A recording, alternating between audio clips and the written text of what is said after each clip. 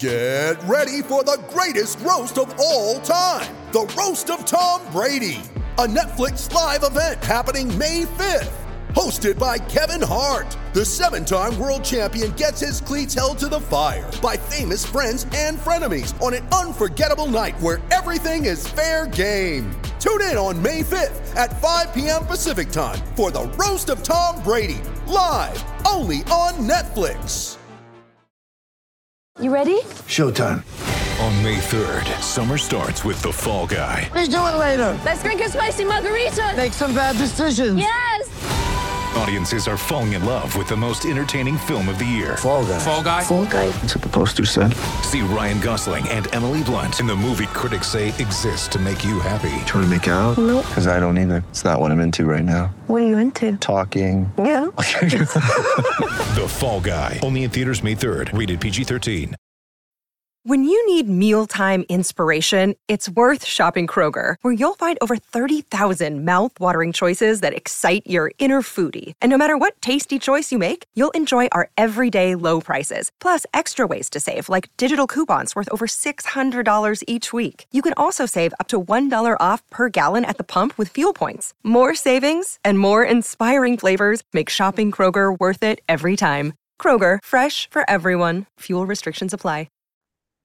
All right, folks, welcome back to the latest Mountain West Wire football podcast, MWWire.com. Matt, they should know if they're here, they somehow, some way have to find the website, right? Have to. Presumably.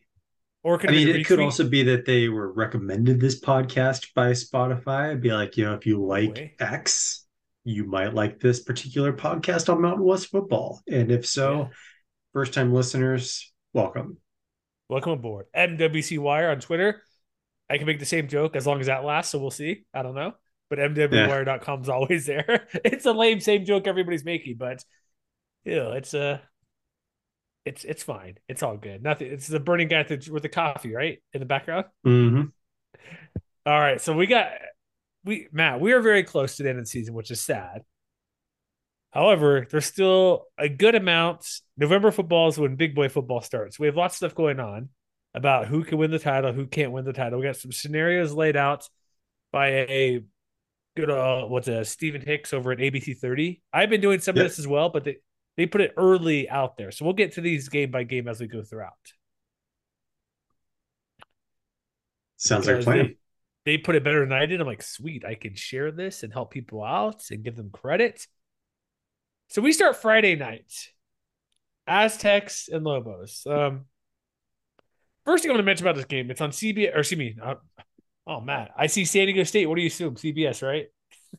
CBS Sports Network, to be more specific. Not the case this week. They are on FS1. At an awkward 7:45 Mountain Time kick. Is there a game before this? Is that why? What's the deal with this time? That is a good question. I don't have the overall schedule in front of me. Like, is there a game at 4 p.m. Mountain Time, 6 Eastern? That wouldn't finish in time? Regardless, we have this game.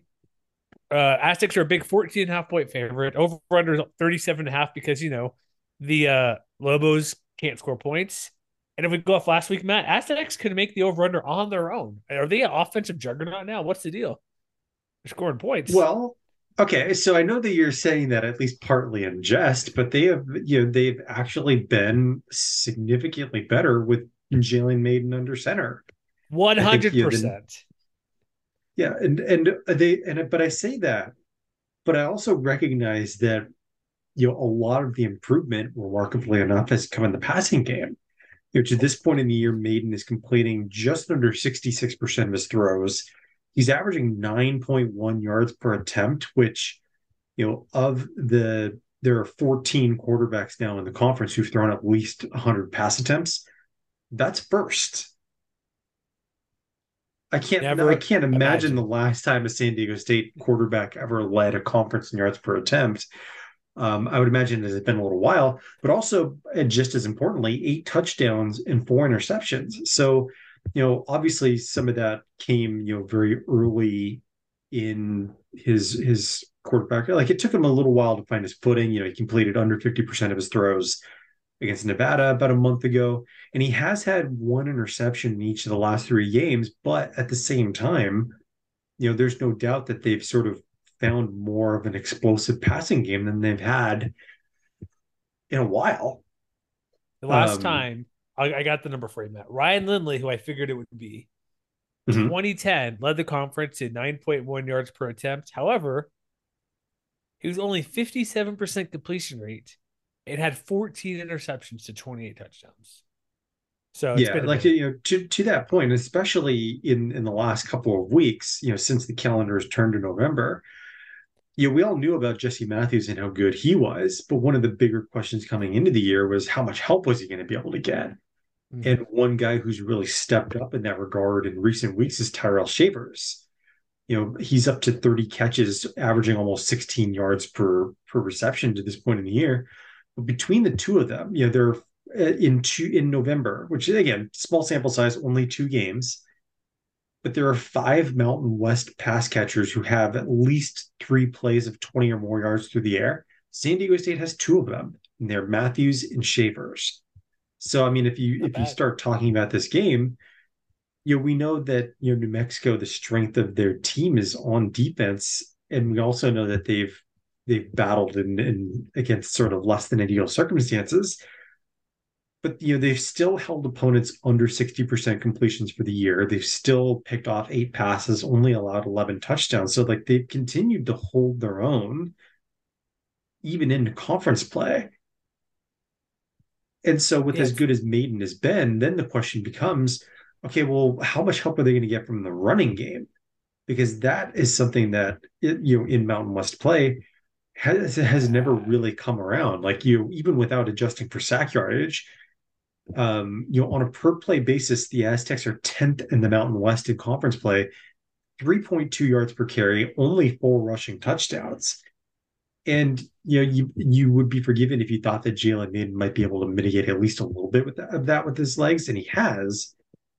But at the same time, you brought it up, I believe, in the most recent preview podcast that we did, that Jordan Byrd is their leading rusher, and when he gets the ball, like that's been their most their highest probability of getting an explosive play on the ground, but that's been a far cry from where it has been in years past. And so for as good as Maiden has been, this could be a matchup where, if they're not careful, they could, at least force him into mistakes. Whether they can make him pay for those mistakes is another question entirely. I know. It's like the time they finally get a freaking passing game, the running game's bad. You know what I mean? Not good. Go figure, right? It's like, I don't get it, man. Like the defense is good, but not elite. It's really good, but it's not like what we've seen in the past couple of years, or the Laddies Rocky Long, when they're beating up on Cincinnati and stuff and Ed Oliver and all that type of stuff. It's also at the same time, it's also very easy to forget that the Aztecs offensive line this year, like they benefited from a lot of health up front, but they're still very young. So there's still, maybe a little bit of learning curve going on. Like Josh Simmons, the right tackle, for example, he's still only a redshirt freshman. He started every game this year, but he, Ross Ulugalu-Masiuli, Cade Bennett, those are guys who are going to probably be multi-year starters. And so like that element of the game may come around in the next year or two, a little bit more than it has this year. But in this particular matchup, you can see a possibility where New Mexico's defense sort of forces them back into the same kind of defensive slog that, even when things aren't firing on all cylinders, San Diego State's, perfectly fine playing that kind of game. Yeah, that's what we've seen. The rock fight, the slugfest, whatever you want to call it. Where, it's 20-13. Cool. We're fine with that. Not a big deal. Exactly. I wonder how that'll play, though, with the lack of running game they have, because if they're used to playing that way, but I don't. Well, it is New Mexico, so it's probably not going to be a real big issue. But I don't know if they're really suited to play that the way they've been doing the past month, because the running game's out there. They can throw on all 3 downs. That's the only thing where they've done it, but I don't know if they can actually do it with their roster makeup now and performance. But again, they're playing New Mexico, and I don't think it won't matter. I don't expect Byrd or anybody to have an amazing ground game, because New Mexico's defense is still pretty good there. But that's why it might be a touch lower scoring, because if the passing game for San Diego State kind of gets in the way or is not as efficient, I'm not gonna say Lobos are gonna win or pull the upset, but it might be much closer than people think if the passing game falls flat for whatever reason. Well, not for whatever reason, but for against a pretty good New Mexico defense. So that's one area where this game might be closer than people realize, or could potentially. Exactly. Yeah, I mean, it could end up. They're not the same kind of offense, but it could end up looking a lot like the UNLV game a couple weeks ago. Yeah, 17-10 with the defensive awesomeness. 14-10, but yes. Oh, 14, yeah. Close game. And they've won that kind of game a handful of times already this year. They did it against Hawaii. They did it against Toledo as well. Yeah. So, even if the offense is sort of navigating with one hand behind its back because the Lobos defense is on point, they probably still have a substantial advantage at quarterback, if nothing else. And it strikes me as the kind of game where, like, even if Maiden gets forced into a couple of interceptions, that they still might win the game anyway, because they could probably create more explosive plays than the Lobos can. That's true. But then we look at the Lobos offense, like, they have no quarterback play. That's why they, like you said, it could be 17-10. I don't trust them to score 10 points. Could they get an offensive touchdown against this team? Like they're okay running the ball a little bit, but they're struggling. They're struggling mightily. Like, in terms of available yards percentage per drive, they're dead last in the country now. Well, I know they're bad. I'm just saying, like, only 26.7% of yards per drive. So, like, basically, if you want me to lay that out for people, like, if you have a 70, or if you're starting at your own 25-yard line, that means you have 75 yards to go. That means that on average, the Lobos are basically getting to midfield. Yeah. I mean, it's okay. I mean, relatively speaking, the rushing game, but still, like, they're in conference play. They're near the bottom in yards per play, 3.41, well below everybody else in the conference. Let me resort this. Sorry, I sorted my touchdowns. They are still ninth, whatever. Still not great, but that's like the only area where they're showing some, and I stress that, some signs of life. And Aztecs defense just gets shut down. Like this is not a joke. Are they going to get 200 total yards of offense? That might be pushing it. Yeah, I mean, and also, we haven't really talked about it a lot this year, but Jonah Tavai has really come on strong as of late for the Aztecs as well.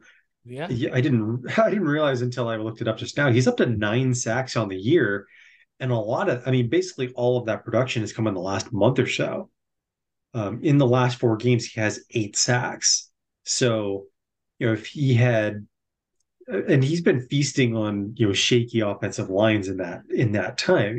At Nevada, at Fresno State, San Jose State, all have had problems up front. So this definitely seems like the kind of matchup where, given that New Mexico hasn't really been great at anything on the offensive line, that he and others in that front six, whether Garrett Fountain, Michael Shawcroft, whoever, the Aztecs could eat and make life miserable for Danny Gonzalez and company. Yeah, 3 of their conference games are under 200 total yards of offense against Boise. It's not good. They're dead last in conference play in total. Not that total yards is a good stat, but I wanted to see how close it was to my 200-yard guess. On a per play basis, 212 yards per game in conference play, and like 3 point something, I believe, if I'm correct. Mm-hmm. It's as they say, not good. So what did the advanced number say? Is it like a 96% chance Aztecs are winning this game? Is that where they're standing at? Not quite, but close. SP Plus does like the Aztecs pretty handily, though. 80% win probability, projected margin of 14.5. FEI also likes the Aztecs by 16. And Parker Fleming at Stats Awar on Twitter gives San Diego State a 71.9% win probability, projected margin of about 25-17. That seems low. I think the big thing is that these projection systems are sometimes slow to fully capture the progression that a team makes, and I think in this particular case they've been sort of slow to catch on to Jalen Maiden in particular, and sort of the shot in the arm that he's provided to this offense. The points aren't always there with him. That's the thing. Yeah, outside of last week. So yeah, there's Aztecs going to win. It's weird because I think that what they did last week, they played San Jose State last week and put up 42 points in the upset victory. They're now bowl eligible. I, And let's not forget, going back to what you said at the beginning, they're technically still alive for a conference championship berth. oh, yes. Here's how they get that. They must win their final. Well, it'll be tough. They need to win their final easy way, win two, and Fresno lose two. Mm-hmm. If that's not the case, win their final two games, have Fresno State lose their final two games, and why does that matter? Why is other okay? This doesn't make sense. So why do you need part two? Because here's part two. They must. I guess they do both. Is it both? No, this is where it says they must win their final two games, and Fresno State lose both their games, or win two games, have Fresno lose two games, San Jose State split the final two games. That's weird. I don't know why that's in there twice because that doesn't I make wonder sense. if that has to. I wonder if that has to do with the fact that San Jose State has played one fewer game. Maybe, but it's like a second bullet point. Yeah, I mean, without getting into the nitty gritty of the tiebreakers, that would be the first thing I think of. But that was a that's a non-conference game. Yeah, non-conference. Yeah. So I don't know what that's about. I'll have to double check this. But regardless, they got to win. Easy thing, just correct though. If they win twice, Fresno loses twice because San Diego State's 4-2 in league play, and Fresno is 5-1, and they beat the Aztecs.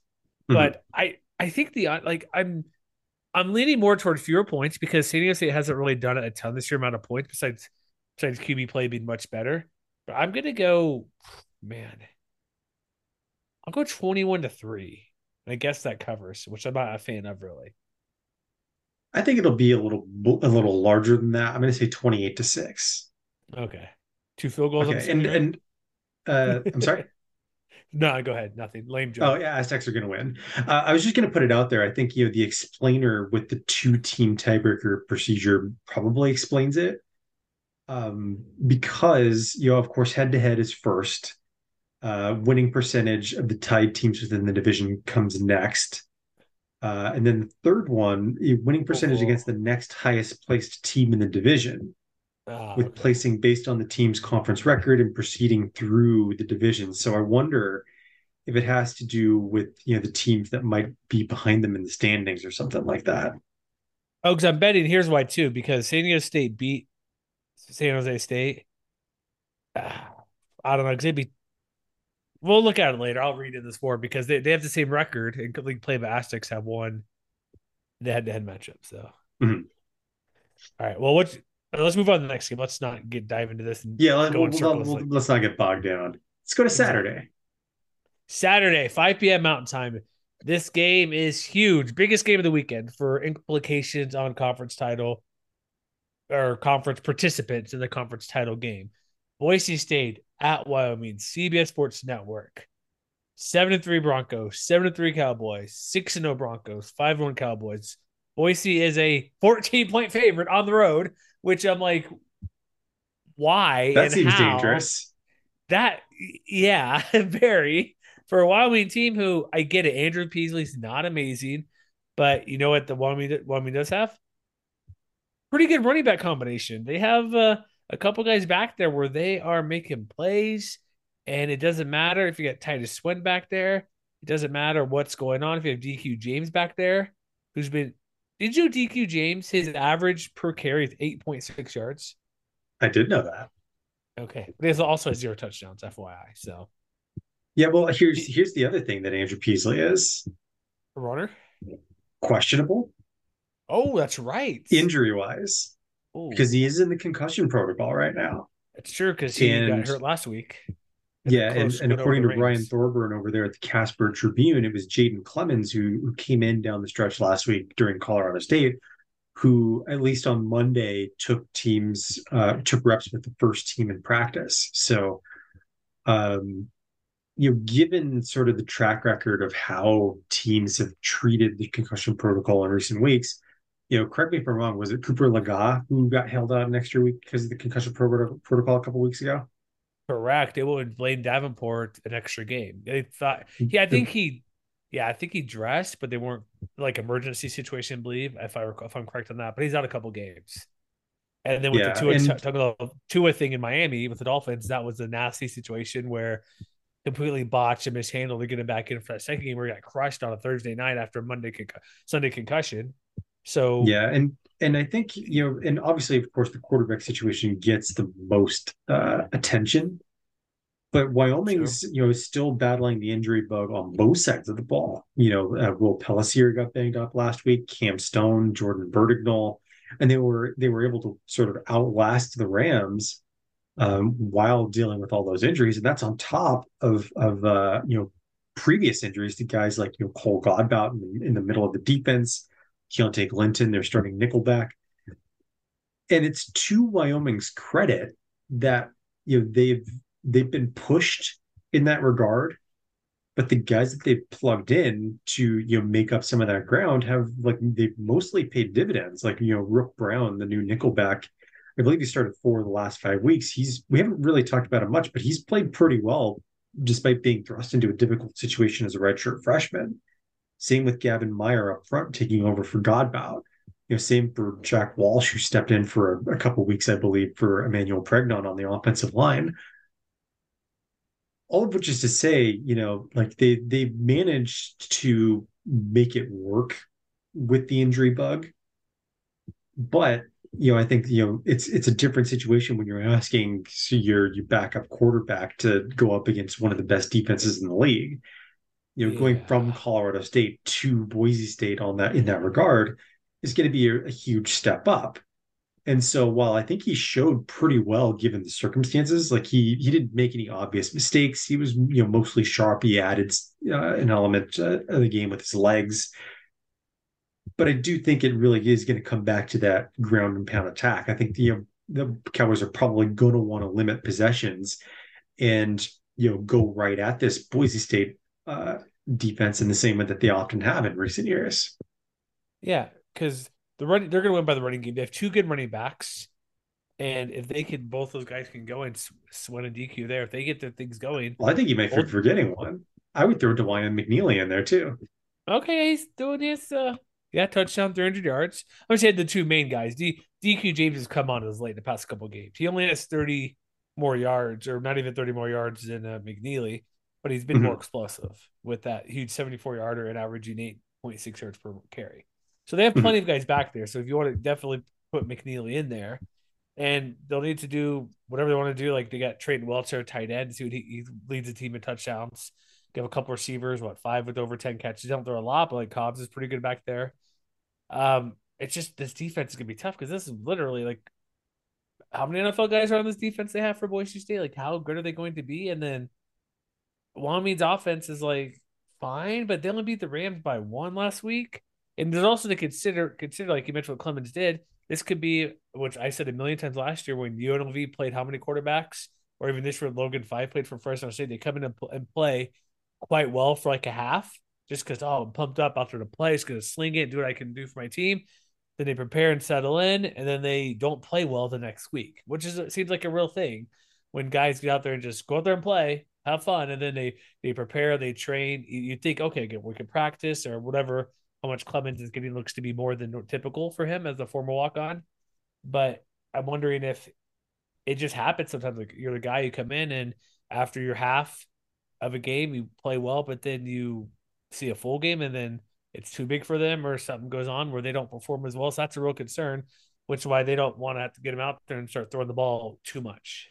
They got to give it to the running game, make it a safe game plan early on to try to do something against this Boise defense to hold the ball and not just turn over, because Broncos offense is okay. It has potential to be really good, but they're going to win because of their defense. And Wyoming needs to figure out a good game plan the first 20 plays, whatever they want to script out, that puts, if Clemens starts, in the best position to help this team do well. Okay, so here's a question for you, which is sort of the maybe the reverse of what we're talking about here. Is this the best defense that Taylor Green has faced so far, do you think? Who's he? Possibly. Who have they played since? He's been starting since. Okay, so he's in order: San Diego State, okay, Fresno State, which was missing some key pieces, including Evan Williams. Yeah. At Air Force. Okay. Colorado State, BYU, at Nevada. Yeah, it'd be close. San Diego State and Air Force. Air Force at times could be good, but I would say this Wyoming defense is better than San Diego State. So, which is a sort of a leading way, I guess you might say, of saying not the by one much. thing. Not by much. The though. one thing I'm really looking forward to in this game is Wyoming's defensive line versus Boise State's offensive line, because there's no doubt that the Broncos they've revitalized the offense under Dirk Cutter, but being able to just pound opponents between the tackles. In conference play, they're up to over 5 yards a carry, 5.1, 17 rushing touchdowns. A lot of which has to do with that tandem of Green, George Holani, and Ashton Jeanty. Mm-hmm. But we've talked more and more about this young Cowboys defensive line. Guys like Devon Harris, Braden Siders, Oluwaseyi Matosho. We mentioned Meyer a minute ago. Bertigal, if he's close to 100%, at least I think having him around is going to be a huge boon for them. But I am really interested to see how well Wyoming gets after the quarterback and how often they can get into the backfield, because for as strong as they've been rushing the passer, like they do have a sack rate on defense. It's in the top 20 nationally, 8.7%. That's 19th overall. Their stuff rate is still actually below average. It's only 97th in the country, only 15.5%. So they've been relatively consistent in that regard. If you look at the raw tackles for loss totals week in and week out, they had 11, of course, against Utah State a few weeks ago, but they've been good but not great about being disruptive in terms of defending the run. But they're going to need to be great. And kind of in the same way that they were against Air Force, where they only had 5 TFLs, but they really limited the explosive plays. They can do that again. That is going to be what gives them the best fighter's chance. Yeah, it'll be part of it too. Like you mentioned back the tackle stuff. I'm like, Boise's running game has been, if that gets going, then it's going to be game over. They just haven't had that consistent. Because we saw George Holani do great this week, do bad. Going back to the BYU game a couple weeks ago, we've seen BYU play a lot. I see them play a bit more than most people who probably listen and yourself. Their rush defense was terrible. They held the Boise ground attack to nothing amazing. And so it's there, but it's not consistent. Like Kalani probably looks like he'll get 800. He's at 845, make it 1,000. They have the two guys back, like you mentioned, but they have a lot of touchdowns to include Taylor Green and can run. I think if they're going to win, they need their running game to show up, because they could still win if Green throws the ball pretty well, but he's not. He only has 7 touchdowns. 4 picks is fine in a handful of games he started. 155 attempts and four picks. That's not too bad. That's one every 40 attempts. It's like one just over, yeah. I believe. About a game, just over a game of interception. So that's pretty good. Sacks fine. Touchdowns, it's okay. He's well enough. But I do think Boise's going to need at least an average running game, slightly above average running game to beat Cowboys. I don't know if they could, if it's shut down. I don't know if Taylor Green can beat him by himself, because receivers for Boise aren't great. He could, but they don't have an elite receiver just to take care of business. If say Holani and Jeanty only get like 125 combined yards.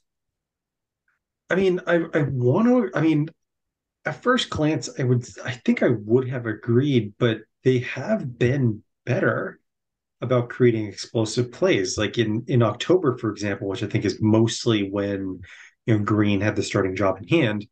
Yeah. In terms of going back to 20-yard pass plays, for example, Boise State was actually 4th in the conference in October, 13 plays in 3 games. Compare that to San Jose State, who led the conference, 20 and 4. My math, I mean, that's not that different in terms of a per play basis. And in their 2 November games to date, they've had 10 in 2 games, which is the second most in the conference. So I would say that just because they haven't necessarily thrown a lot with Green under center, he's only averaging 17 attempts per game to this point. Yeah, but he's also but I think more importantly, he's also averaging 8.4 yards per attempt. And if you narrow that focus a little bit more, over the last month in particular, he hasn't failed to clear 9.5 yards per attempt in the last 4 games. So I do think that if the running game gets bottled up, just because they haven't necessarily had to lean on him a lot, doesn't mean that he can't do it. Yeah, because he had, he was pushed against BYU a couple of weeks ago. They lost that game, but it wasn't because of him. No. And when they needed him to make plays, late against Air Force, he did that too. So I think just because they haven't asked him to try and lead a fourth quarter rally or something like that doesn't mean that he can't. I think that if they need to shift gears, like that, they can. Because even though nobody in that receiver core is likely to be like an all-conference guy, they have all been pretty solid contributors. Like Latrell Caples is up to 32 catches on the year, 321 yards, 3 touchdowns. They have reliable targets. Whether it's him, Stephen Cobbs, Billy Bowens, Daniel Hooper, whomever. So I think they can push the ball down the field. I just don't think that's going to be their first option. I think if they could win the game by limiting possessions and going right at this Wyoming defense, they're going to be happy doing that. Yeah, and if you look at, like, you mentioned October, like his numbers, like just the past month, they've allowed him to throw the ball. Mm-hmm. He's thrown about 25 times per game. You mentioned 9.5 yards per attempt. He only has 1 pick, and since his only pick is in the Air Force game. 5 touchdowns, 0 interceptions the past 3 weeks. I know it's CSU and Nevada, and BYU's defense isn't great, but that's still better. I mean, you're do what you gotta do, man. Who cares who you're playing against? Don't make mistakes against bad defenses. And so he's been, like you said, he might be able to win a game when he drive or needs to score points. But here's the thing: Wyoming doesn't score points, so it honestly, like the line of 14 points is ridiculous. It's stupid. It's too much. The over under at 44 is way too much. I would have expected, because Boise's offense has been up and down. Like they've been moving the ball, but they're not always scoring points. When you look at the per game, not even per game, but like looking not per game, but like at each individual game, not like a per game average, but like each, I'm getting at, like, because they put 40 versus Air Force, 40 versus Fresno, 19 versus Air Force, 41 versus Nevada. They've been scoring a decent amount of points, but when they play bad teams, they do what they're supposed to do, excluding the Fresno game, but they're also banged up and limited. 35 versus San Diego State, it's good. They're scoring points, but you saw the UTEP loss. I know it's a different team since then, but BYU lost. Like, they are putting up pretty good, really good points, I would say. But they haven't seen defense like this in like 6 weeks. Like, that's the thing. They haven't seen defense like this good in a long time. And so how are they going to respond against this team? And both sides are going to be properly motivated too, because just going back to the championship scenarios for a brief moment, all the Broncos need to do, they win and they're in. Exactly. But Wyoming is very much still in if they win this game, they are in the driver's seat. They win their final 2 games, they are in.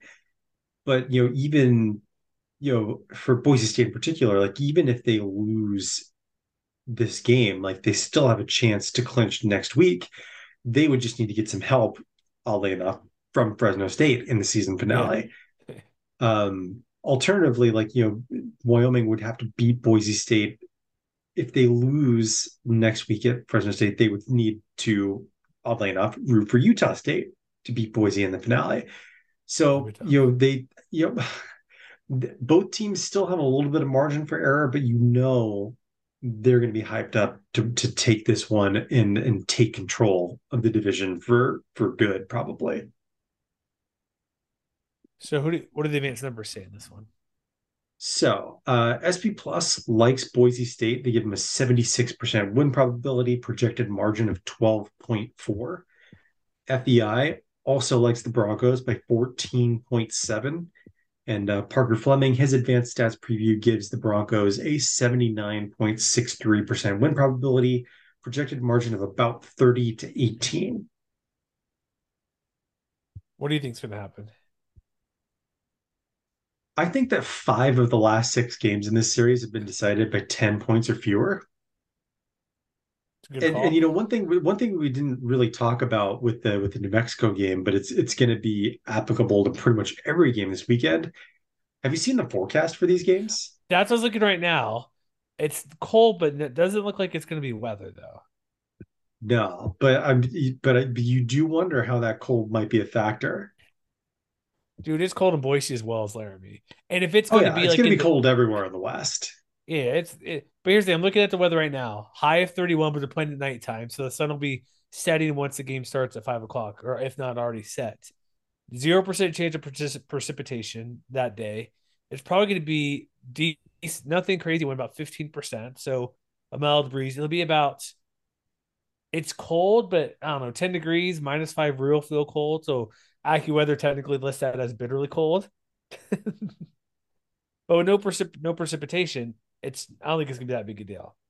And remember, I would definitely take snow. Wyoming in the points. Yeah, I'm leaning that way too. I do think Boise State's going to outlast them, though. I'm going to say 21-17. 21-17. Sorry, I'm checking one more advanced weather thing, evening, not daily. Okay. Actually, okay. There could be an issue because it looks like gust of winds in that part of the country makes sense. About 20 projected that as a recorded Wednesday night, so weather can obviously change sooner than later. Wind gust up to 23 miles an hour, that is something when you're making kicks. So it could be something if you're kicking like a 38-yard plus field goal or something. Exactly. I would safely take the under, which is 44. Agree with you on Wyoming. And what was your score again? You said I don't want to copy you because I forgot. 21-17. Okay. Because they're always close. Man, that's a good score. I like that one. I don't want to be the same as you. That's boring. I will go 17-14 Boise State. All right, then. I think it'll be close. And yes, this will be a good one. So keep riding this one for CBS Sports. It's only a kick, a jump, a block. It's only a serve. It's only a tackle, a run. It's only for the fans. After all, it's only pressure. You got this. Adidas. Next game, CSU at Air Force. Matt, why are we on FS2 again? I thought World Series is over. I don't even know what's showing on FS1 at that time. Probably some Pac-12 game, I'm guessing. No, but it also might be that San Jose State and Utah State kicks off on FS1 about 45 minutes later. Oh, okay. So it's a Mountain West game. So we'll get to that. We'll figure. This seems like the most FS2 games we've had in a while. So that's what I was wondering. Like weird. Yeah. All right. Yeah. Rams at Falcons. Air Force is a whopping 22-point favorite. And it's 43.5 over under. Going to be pretty cold. Let's get rid of this scenarios right now. Neither team can go to the conference title game. Is that correct? That is correct. Okay. Even though Air Force is probably literally the third best team in the conference, I think, in that range, somewhere in that range. That's close game luck for you. 15 points in 3 games. Rams had I apologize. I saw you tweeted out, but who's the latest Ram to transfer this week? That would be DeAndre Greeley, who we talked about a little bit over the summer in the team preview podcast. Former City College of San Francisco athlete. So he's gone. Like what do we say? Like, is Air Force just going to demolish him like by 50-10 or something? Like, I don't see what the Rams can put in a way of resistance. I know they've been closer. I know. Okay, we say that, but they were 14-13 last week. Was for Wyoming, who does have a good, solid running attack, and I guess their defense has been touched better here and there because. In 5 of the last 6 games, they've given up 28 or fewer points, and 3 of those were under 20. So maybe I'm incorrect in saying that, but man, they haven't seen a rushing attack like this. Like San Jose State passed the ball on them. Boise just did what they want against them. Hawaii doesn't run the ball very well, and they won that game. The points are there defensively, but Rod Roberts, Zeke Daniels, Eldridge, I don't see the Rams stopping this very often. Yeah, the big question is, can they disrupt? Because, on the one hand, like they've gotten a fantastic year out of Muhammad Kamara. He's up to, 7.5 sacks. I believe, 14 tackles for loss. And other guys have sort of stepped up in recent weeks. CJ Onyechi, who, came in. I thought that he might be sort of the tip of the spear as far as, attacking off the edge. And he's been okay, but he's also been, much better he's had, 2.5 TFLs over the last 3 weeks. But, to your point, like, how much are they going to be able to accomplish against a Falcons offense that, like, you know what's coming? But as we just learned last week with New Mexico, who has a pretty good defense themselves, just because you know it's coming and just because you have talent that works to frustrate elsewhere, there's going to be a lot of pressure on that front seven to put the clamps on that in the same way that they have in weeks past. And I think that's probably their saving grace, because even if the offense has been sort of touch and go, one thing that has worked reasonably well for them is their run defense. On the year, they're allowing a shade over 4 yards per carry, which is not too bad. But it's going to depend a lot, I think, on the linebackers in particular cleaning up. So there's going to be a lot of pressure in particular on guys like Cameron Carter, Dequan Jackson, Drew Kulik. That trio is going to be probably in the middle of a lot of trying to bring Brad Roberts down, I guess is what I'm saying overall. Yeah, that's tricky. He's a good player, Matt. That's right. Okay, when we look at the Rams, they do have Clay Millen. Is he going to be our freshman of the year for the offensive side? I mean, right now he wouldn't be my pick. Who's your pick? I'm just thinking offensively, not overall defense for everything. So I've been working on the full list. Sorry, I don't have the full list in front of me. That's why I brought it up. It's okay. No, I just saying he's been fine, but Jay Norville's offense have been like, let's make sure you're successful, but he can't do much with 43 sacks this year. But the real hero on offense that gives him chances is Avery Morrow, who's been coming on late the past couple of games, past month or so. So if they're going to get anything going against Air Force, and the big thing is not just him running the ball, because he's had 4 of his last 5 games has been 100 yards, and he didn't play for Boise. I think he was hurt in that game. So, and he gets the ball a lot, 20 plus. When he plays like a full game, he's getting 20 plus carries, particularly in the past month or so. I'm trying to go game by game here, but ever since that Nevada game, he's been playing quite a bit. So it's like what? He's had 22 or more carries in 4 of his last 6 games, or 7 games, I should say, 3 or 4. But now, see, I don't. They have to score. Know they have to score and they have the ball. That's what I'm getting at. Like because Air Force, the best way to win is keep the ball away from Air Force. So if Morrow gets those 20 plus carries and he's successful, they can't just hold the ball. They have to get touchdowns if they get close. That's the only way they have a chance in this game is hold the ball away and just go for touchdowns. Be aggressive. If they're kicking field goals or if they just stall out and Morrow's not doing great, they're going to get their butt kicked easily. Now, see, I don't know if I totally agree with that assessment, because one thing that Air Force has often struggled with this year is generating a pass rush. So, while they had 5 sacks last week against New Mexico, a lot of that has to do with the fact that they were dealing with the New Mexico offensive line, which for the moment is not very good. And so it's sort of like a weakness versus weakness kind of thing, in my opinion, where, obviously we've talked ad nauseum about the Rams' struggles in pass protection, but it's anybody's guess as to like whether the Falcons are going to be able to take advantage of that in the same way that they did last week against the Lobos. Like the guys that you would have expected to be bigger factors in that regard coming into the year really have not been. Like, how often have we talked about Vince Sanford this year, for example? Yeah, good point. I mean, he does have 7 quarterback hurries, but he only has 1.5 sacks.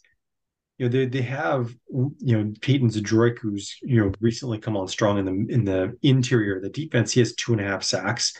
I believe 1.5 of those have come in the last 2 weeks against Army and New Mexico. But they don't have like that guy, that sort of Jordan Jackson type guy, to be able to take advantage of that. So like if they can give Millen time to throw, the other thing that we know about this Falcons team is that they're susceptible to explosive plays down the field. Oh, yeah, we've seen plenty of those throughout the season. But here's the thing, CSU doesn't throw the ball down the field. That's the problem. It's like, so I get it. They don't, Air Force doesn't have they throw it to Torrey Horton down the field. Yeah, okay, sorry. Okay. Apologies for Torrey Horton, who's probably the best offensive player in the conference. But point being, typically they don't throw the ball down the field. And yes, I get Air Force rushing it. Pass rush is not very good. But then again, the Rams' offensive line is so bad, this okay pass rush might have a decent day. And they've been turning up past couple weeks with the amount of sacks. What do you say, 5 sacks recently? Mm-hmm. So Just saying, if you have a bad offensive line, a pass rush that is showing improvement, Rams will probably have more success or at least more time to throw. I'm still not really going to trust a protection value, even though they're going up against a pass rush that hasn't been great, but they've been doing a little bit better. I'm just I think they'll be more successful than normal, but not.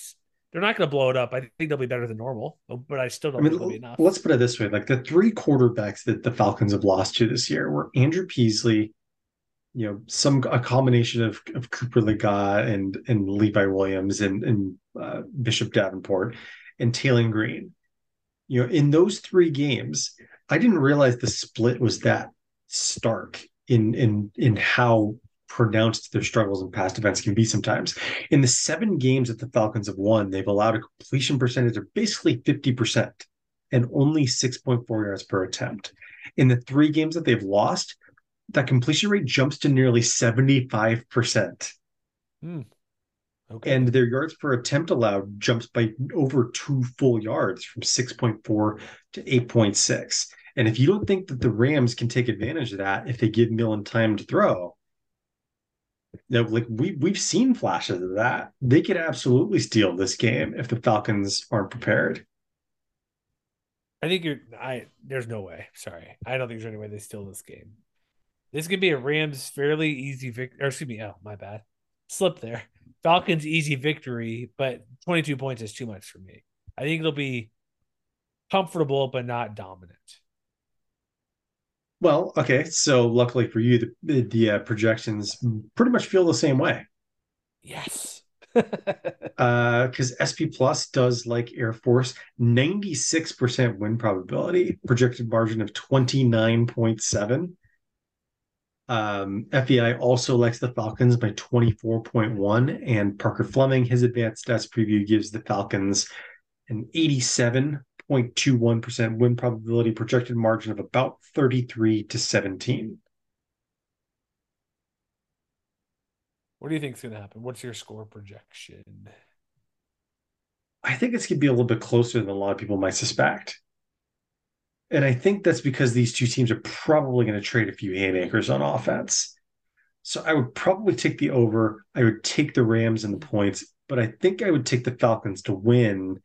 I'm going to say 38-28. I don't see that many points. I'm going 28-10 Air Force. It'll be a slow burn, and the Rams won't get much done. All right. So next game, FS1, 45 minutes later. So get your 2 screens out for this one, everybody. San Jose State at Utah State. Spartans are a 1-point road favorite, which seems about right, up in Logan, where it'll be pretty chilly. So we already mentioned title options here. I believe Utah State is officially out, correct? This is only the West Division. So San Jose State. Here's how they can get there. They must win their final 2 games and have Fresno State lose 2 games and San Diego State lose at least one of those games. So that's where that split comes in, where it's flipping, and we talk about San Diego State. So, so they need a lot of help to get there. So odds of Spartans getting there, not likely, but it doesn't matter. We got good football. And the way Utah State's been playing, they really need a bowl eligibility. They need to win this game because they have San Jose State, then Boise State the week after on Black Friday for a morning kickoff out there in the blue turf.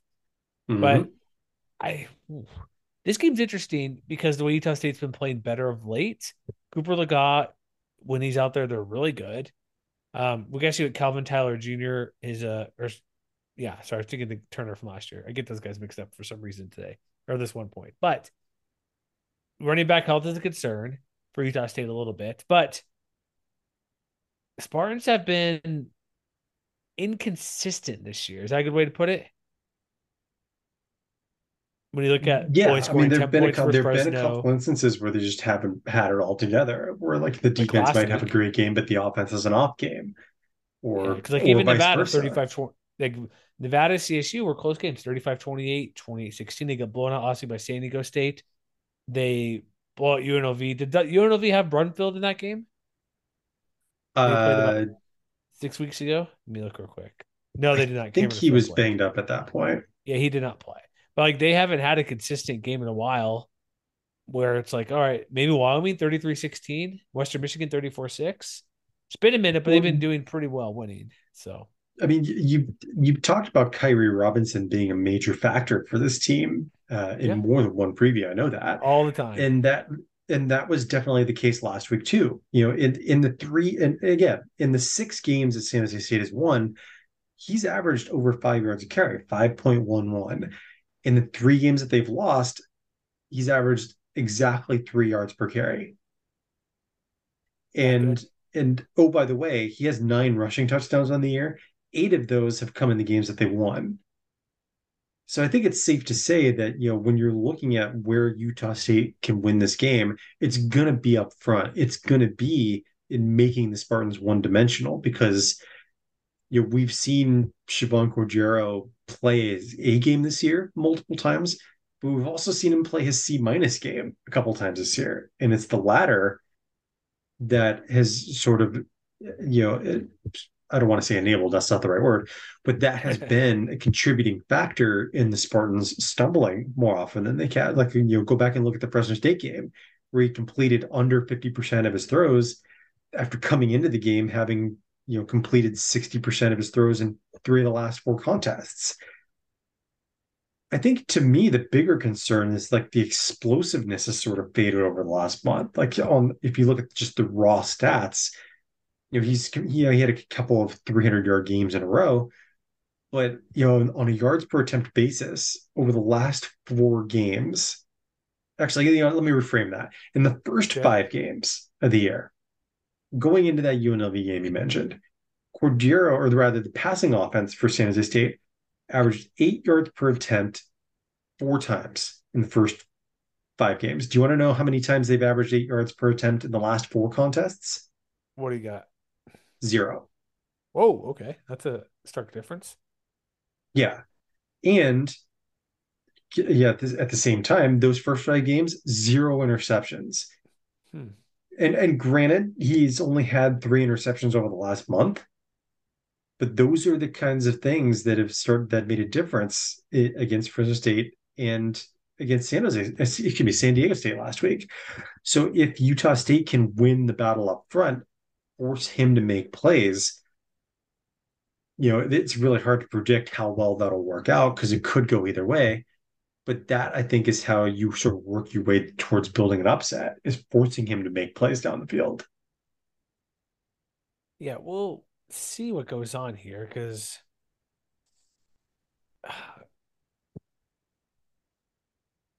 with these 2 teams going on here, I wonder who with not much, like, one thing I would like us. I'm trying to think of one way to move on from this, kind of not move on, but kind of just go our conversation here.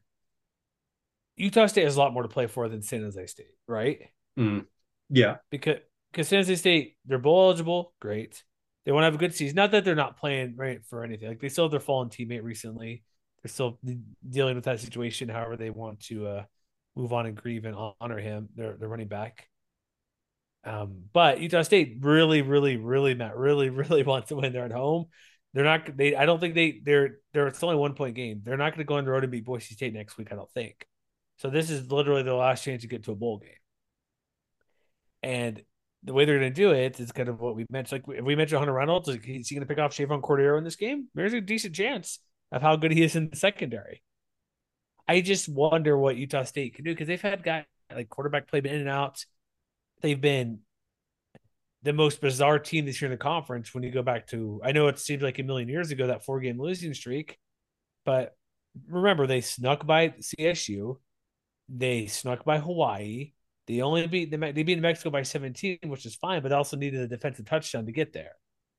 They're not, just because they're winning doesn't mean they're playing well. And the Air Force win's still kind of an anomaly where they played well. And they played well with BYU for the majority of that game. They had that 1/3 quarter that wasn't good.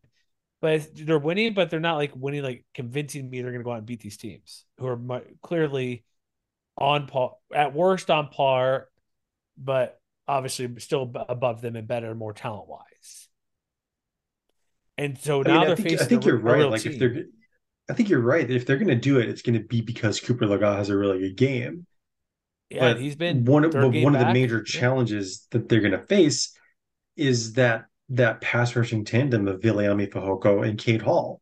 So like this is going to be a really big game for Alfred Edwards, Jacob South, and Cole Moats. South and Edwards have been sort of nicked up by injury in the last couple of weeks. But they're going to need to bring their A game to keep Lega on his feet, give him time to throw within the pocket and things like that. So, to their point, like we haven't really talked about Edwards, but I do think it's worth noting that in terms of like, the pass blocking grades from Pro Football Focus, which again, you can take that with a grain of salt if you like, but he's actually the number one pass blocking offensive tackle in the conference right now, with a grade in that element of 90.2. So he's been quietly having a pretty good year, maybe his best overall year in that regard. And, it's senior night at Maverick Stadium. They're going to need him and Jacob South, who I believe it was announced earlier this week that, he has a year of eligibility left that he's going to be foregoing. So like this is going to be his last game in front of the home crowd as well.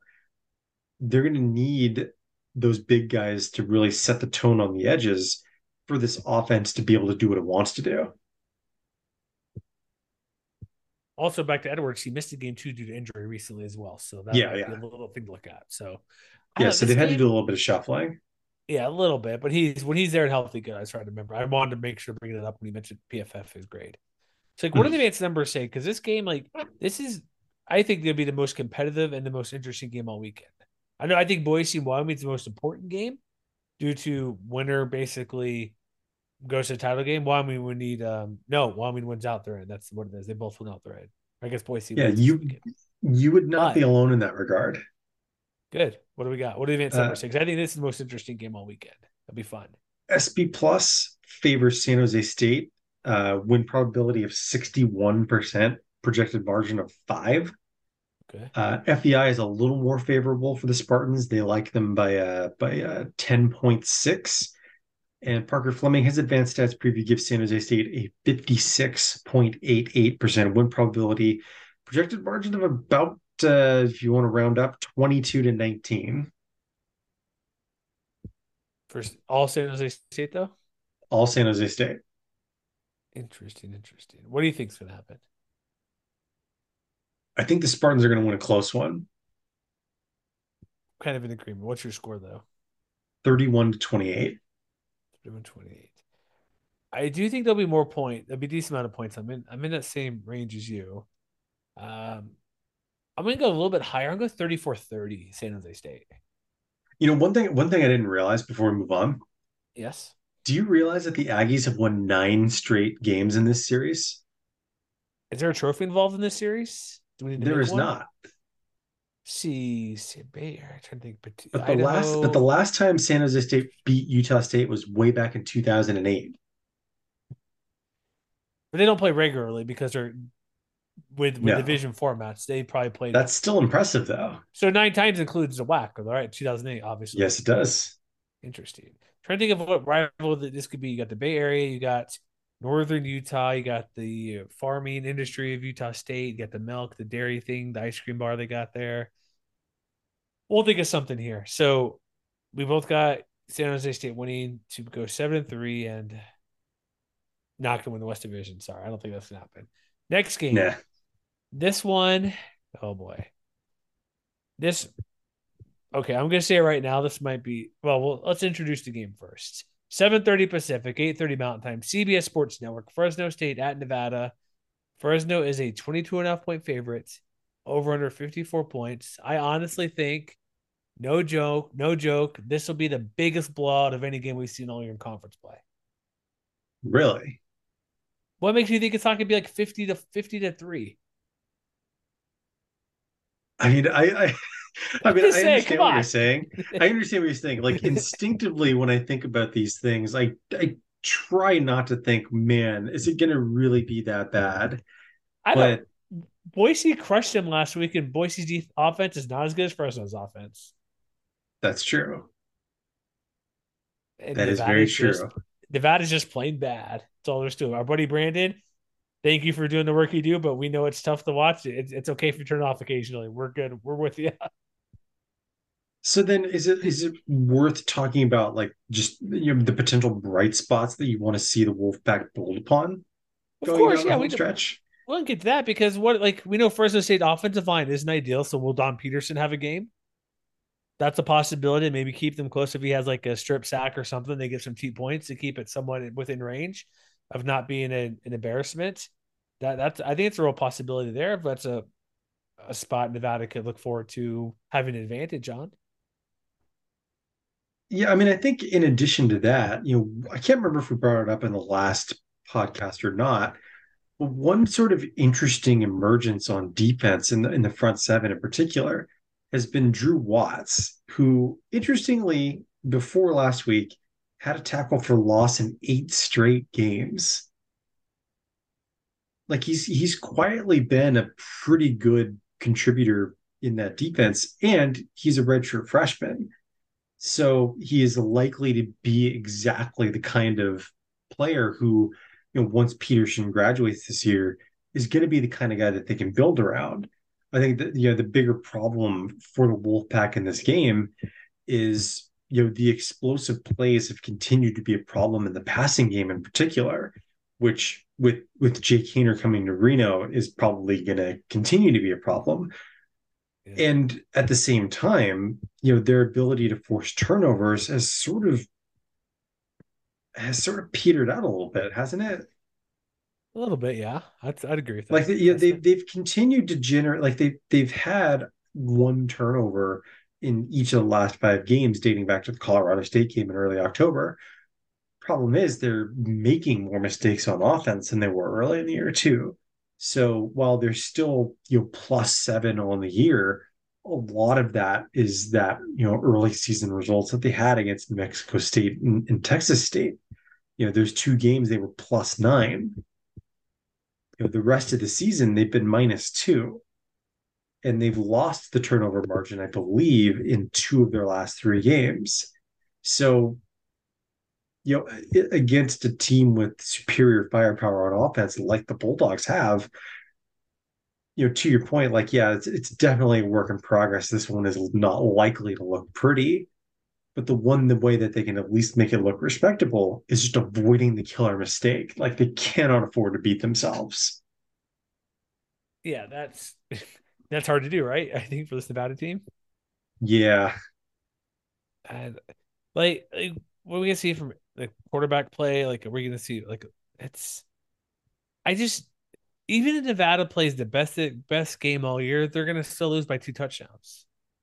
Like, say Toa has a good game running the ball. Let's say with their slinging the ball around, passing game actually shows up and is not an embarrassment.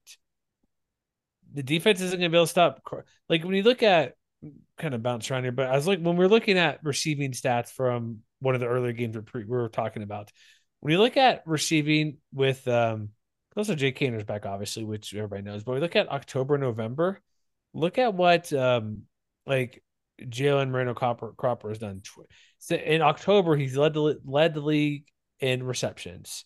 He's leading the league in yards in October, and in November he's up there as well with 600 yards in 6 weeks. In the past 2 games, 256 yards he has in 2 games, 257. He's been just crushing it the past month, and half the time is with with Haener, half time with Logan Fife. And you also have Remigio as well. Nico Remigio doing amazing as well. Nevada's not going to do anything. This is apologies to Nevada fans. This is not going to go well for you. Like I put in the power rankings, Ken Wilson's going to have a tough year next year, and maybe 2024 we'll see some progress, some legitimate. Oh, they're going to be good, maybe. This game, we're going to watch it. We're going to look into it. But if Matt, if I tell you I've only watched the first half because it's 28-0, don't blame me for that. And I tune away. If you're at Mackey Stadium in sub-freezing temperatures on Saturday night, this is a game for the truly dedicated among the Wolfpack faithful. Well, so was last week, 41-3 in the snow game. Yeah. Did you happen to see the Western Michigan Central Michigan game Wednesday night at all? I did. Did you see the human snowman? I didn't get a chance to see that, but I did see that it was basically white outside in every direction. It's white out, but somebody it looked like a mannequin. Like I think it's been picked up by other places, but I happened to tune in. I'm like, oh, that's snow. I'm like, cool. I'm like, oh, I'll watch for like half an hour because it was a low scoring game. It's just kind of fun to watch those type of matchups. But they literally built a snowman that looked like a human with that wearing a hat.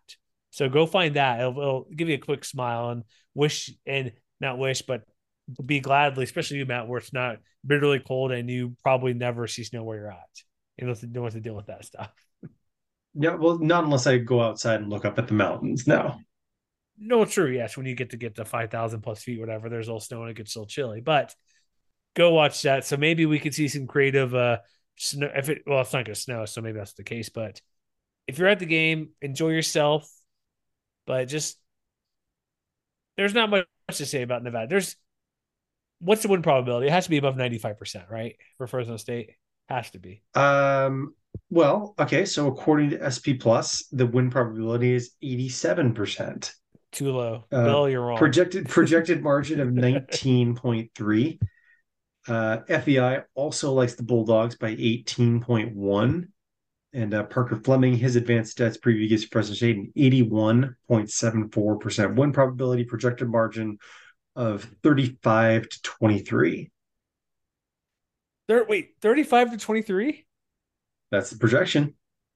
Who was that last week? Because I'm flabbergasted. That was Parker Fleming's. But again, Parker, hold on. Parker, do I need to pull away my $6? Before anybody's like listening to this in the car and swerving off the road, the profiles, it is literally just the numbers independent of the team. Which means no injuries accounted for Fresno State had missing players for over the past. Yeah. I'm trying. He put out a disclaimer, something like it doesn't account for injuries, something else. And then I remember the last thing he said was it also does not account for acts of God. So just keep that in mind. Fine. Yeah. Previews are reflective of teams' aggregate stats. Injuries, weather, and acts of God are not incorporated. So hold on. If weather's, what's the difference between weather and act of God? Then what's Lotus coming? Like an earthquake or something. Earthquake or tornado. Well, it's still weather, right? That's right. I don't know. Just take whatever you feel that would be. But I'm still going with it. 50-10 Fresno State. Ouch. Sorry, guys.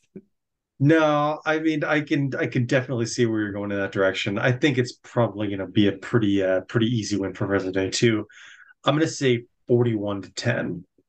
Dude, you're 9 points off. You're like, ouch, 50 points. You go 41-10. Give me a break. That's right. Oh my goodness. Okay. Final game of the weekend.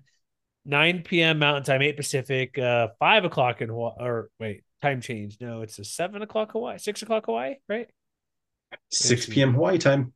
Still 6 p.m. Hawaii time. It's just their time doesn't change. Most of our country does in the mainland, not country, but you know what I mean. UNLV is a road 11-point favorite. I know it's technically the 9th Island Trophy, but it's the Golden Pineapple forever, right? That's a better trophy name, isn't it?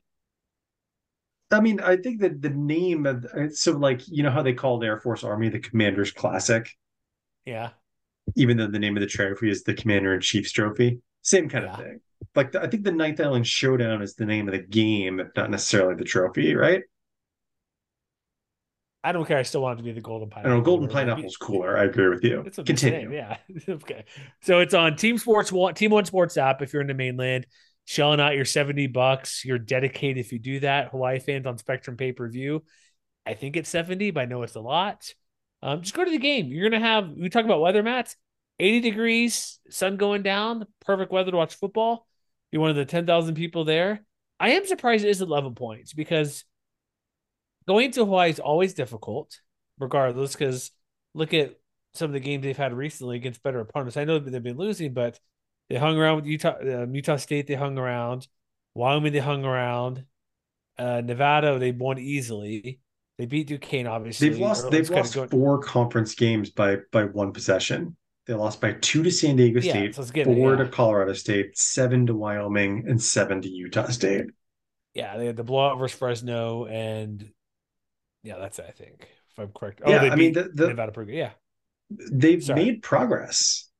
They have. The Fresno game's are an anomaly, I think, a little bit. But no, you're right. Like they've been close. And UNLV is a team where they're still trying to fill themselves out with Doug Brumfield coming back.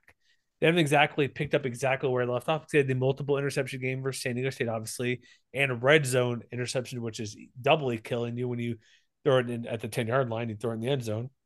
UNLV has lost, 5 in a row? And they are also desperate to get to a bowl game at 4-6. Obviously, they have to win these next 2 games, which they're favored to do. I believe, I don't know, in front of me, FPI gives them, I need to look up the number exactly to get to bowl 6 wins, but I know these last couple games were tough. Like, everybody they played was better than them. Even if they had Doug Brumfield, I don't think they would be maybe San Jose State, Air Force, who knows? Probably not, but no, San Jose State, Air Force, Notre Dame, San Diego State, Fresno State, all those game teams, even with Brumfield there and healthy, probably not going to win. Maybe one of those out of that stretch because they have been better prior to the 3 games versus you. But then again, it's Utah State, New Mexico, North Texas. So it's like, what do we got here? We know they can score points when Brumfield's out there. Like 30 versus Fresno is pretty good. Aztecs, like I mentioned, was the interception issues.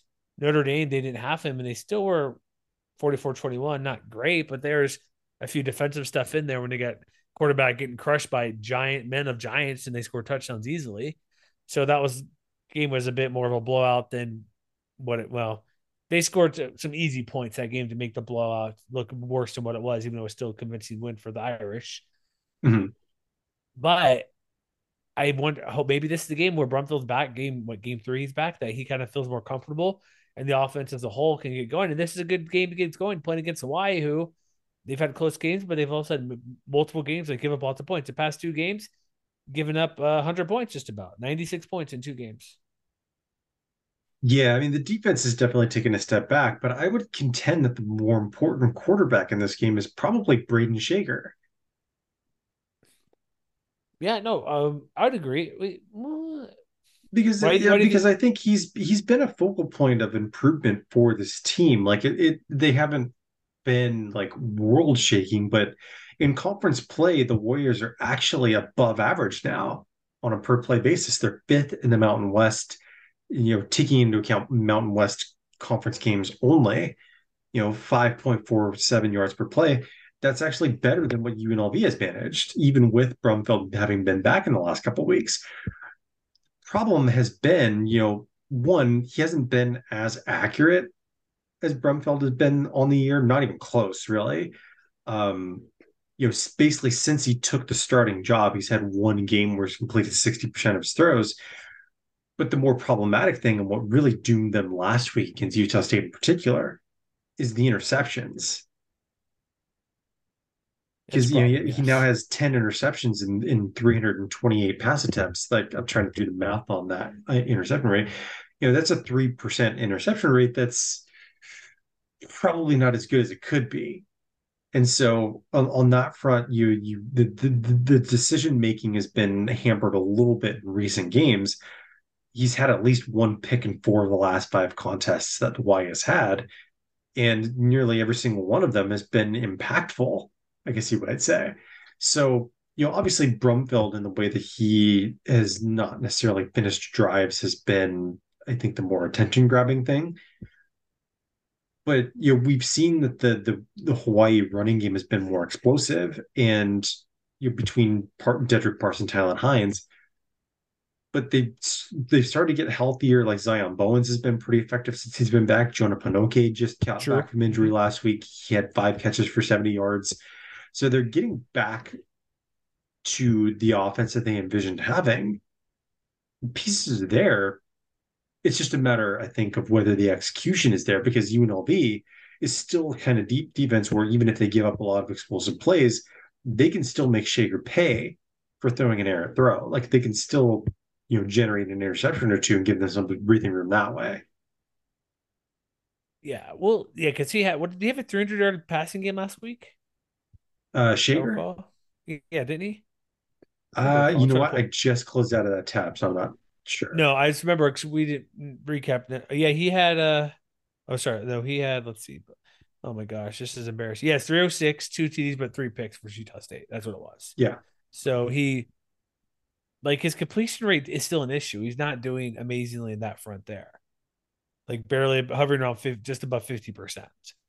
Like his best game was of late was versus CSU, but the Mhm. picks are an issue. And Rebels, they have some guys back there who can pick the ball off, possibly. And they have plenty of defenders who can stop Dedrick Parsons, whoever's running the ball back there. I think this will be. I think that was 11 points. That seems kind of a lot, partially because it's a road game, and partially because Hawaii or excuse me, UNLV still they're fine, but they haven't been what we thought they would be. Well, that's also incorrect to say. They've just been trying to find himself the past month without Doug Brumfield. Now he's back for another game, so there's why I'm kind of hesitant. Where like maybe they'll win 36-12 or something. I don't know. It's a weird number to throw out there as well for the final numbers. But I think with Brumfield back for another game, it's kind of like Cooper Legas situation. The more he comes back, a bit more comfortable playing. Unless White runs the ball pretty well and Schrager has fewer mistakes, or Shager, excuse me, I don't know why I said Schrager, but I think 11's too many for this game. I would not be surprised. It would not overly shock me if Hawaii were to upset and get this win. I think they could do enough if they're on their game, like you mentioned with Bowens, with Shager, no fewer mistakes, not getting sacked. There's a potential they could win this game versus UNLV, and Rebels won't be going bowling after a promising start. Well, one guy's name that we didn't mention in all this. Who do we got? Aiden Robbins. That's right. He's pretty good. I mean, if you're worried about Brumfield, why not just give it to Robbins 20-25 times and let him run against what has continued to be a fairly shaky Warriors run defense? Why not? He's almost 1,000 yards. He's at 850 yards in the year, doing about in conference play over 4 yards per carry. Rushing touchdowns not been great lately. I think he has 9 on the year, but yeah, I mean, because the Warriors have improved, especially from where they were in non-conference play. Like in their 5 non-conference games, they were allowing almost 7 yards a carry. Like it was not pretty. So like that has dropped to a shade under 5 yards per carry at this point, 4.95. Downside is that's still last in the conference. And I think a lot of that has to do with the fact that they still haven't found a lot of reliable disruptors in the front seven. Like, John Tuipulotu looked like he might be the guy for a time. Still kind of a work in progress. Jonah Kahai-Welch has he's been, he's flashed here and there. Blessman Ta'ala's flashed here and there. But I think if honestly, given Hawaii's struggles in that regard, if you're looking to sort of keep the Warriors at bay and look to try and play opportunistic defense and balance that out with an effective offense, lean on your ground game against this defense. Yeah, well, that's a good point. What do the advanced numbers say? Because I wonder if they think it's going to be like a single digit outcome. Not quite. The SP Plus does favor UNLV, 74% win probability, projected margin of 10.9. Excuse me. FEI also likes UNLV by 15.8. And Parker Fleming, his advanced stats preview gives UNLV a 68.44% win probability, projected margin of about 26-20. Interesting, kind of close. What do you think is the score going to be? I do think that Hawaii's probably going to put a scare into the Rebels. Like, I would definitely take the points in this one because I like enough of what I've seen from the Warriors offense. I think the problem is that they are probably still a little too mistake prone for their own good. So I think Hawaii will cover, but I will take UNLV to win. I'm going to say 31-24. For Hawaii?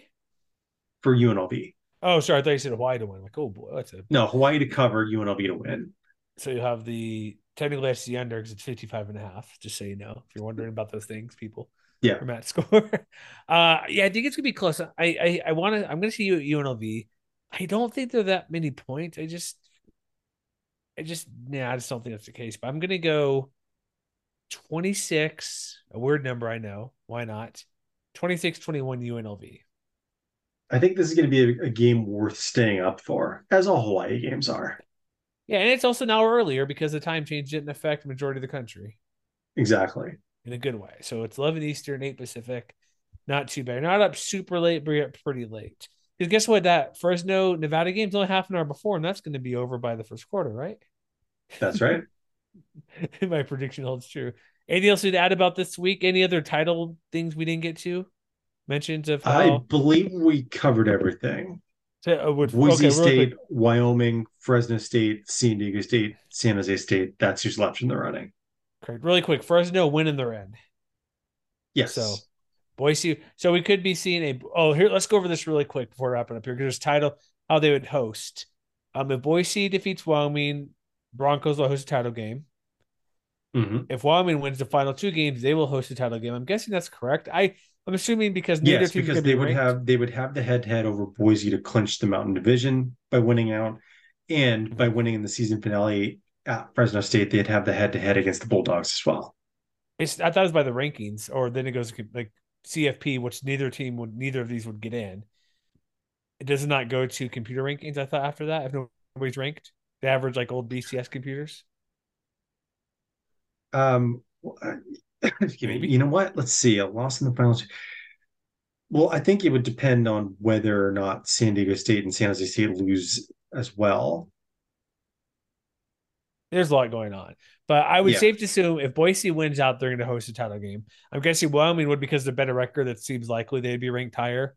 And it looks like the way Fresno would get host if obviously they win out, and then Boise loses the final 2 games because then they'd be dropping like a rock in whatever rank standings they use or rankings. Yeah, because I mean, if Wyoming wins out, they'd be 7-1. The best that a Mountain West team from the West Division can do would be 2 losses. So they would host it at War Memorial. Okay, that makes sense. Ooh, do we want a title? Interesting. We can have some weather situations for the host because odds are it's going to be a Mountain Division team, right? It seems like. I do not think that Pokes fans would mind throwing it back to 2016. Perhaps with a different result, though. Definitely, yeah. Or Fresno State host going to Boise and winning on the snow on the final play with Ryan Rivers. So a lot of stuff going on this weekend. So check out all the games. MWR.com. All of our previews are, I shouldn't say all, but I believe the majority will be up by the time you hear this. Just check out all that stuff. Our power rankings are out. Bowl stuff is coming out too because season's coming to the end. Do you think, real quick, is UNLV going to make a bowl game this year? 4-6. They have to beat Hawaii and Nevada. Are they going to do it? I think if they can survive Hawaii, then they will. Yes. Well, they have to. Yeah, no, what I'm saying, if they can, like I said, I think it's going to be a much more competitive game than a lot of people might think. But if they survive that, then I think beating Nevada is I think at this point probably more of a clear-cut favorable situation to be in. Okay. All right, let's wrap it up here. MWR.com. So we'll see if Rebels. I'd like for them to beat the bowl game, and maybe Utah State could as well, but that's gonna be trickier. So again, MWCWire on Twitter, MWR.com, and we'll be back in a couple of days to recap these games and just we'll have our picks posted on Thursday or Friday. We'll see in a day or two, but get ready for a great weekend because there's only a couple left of football season.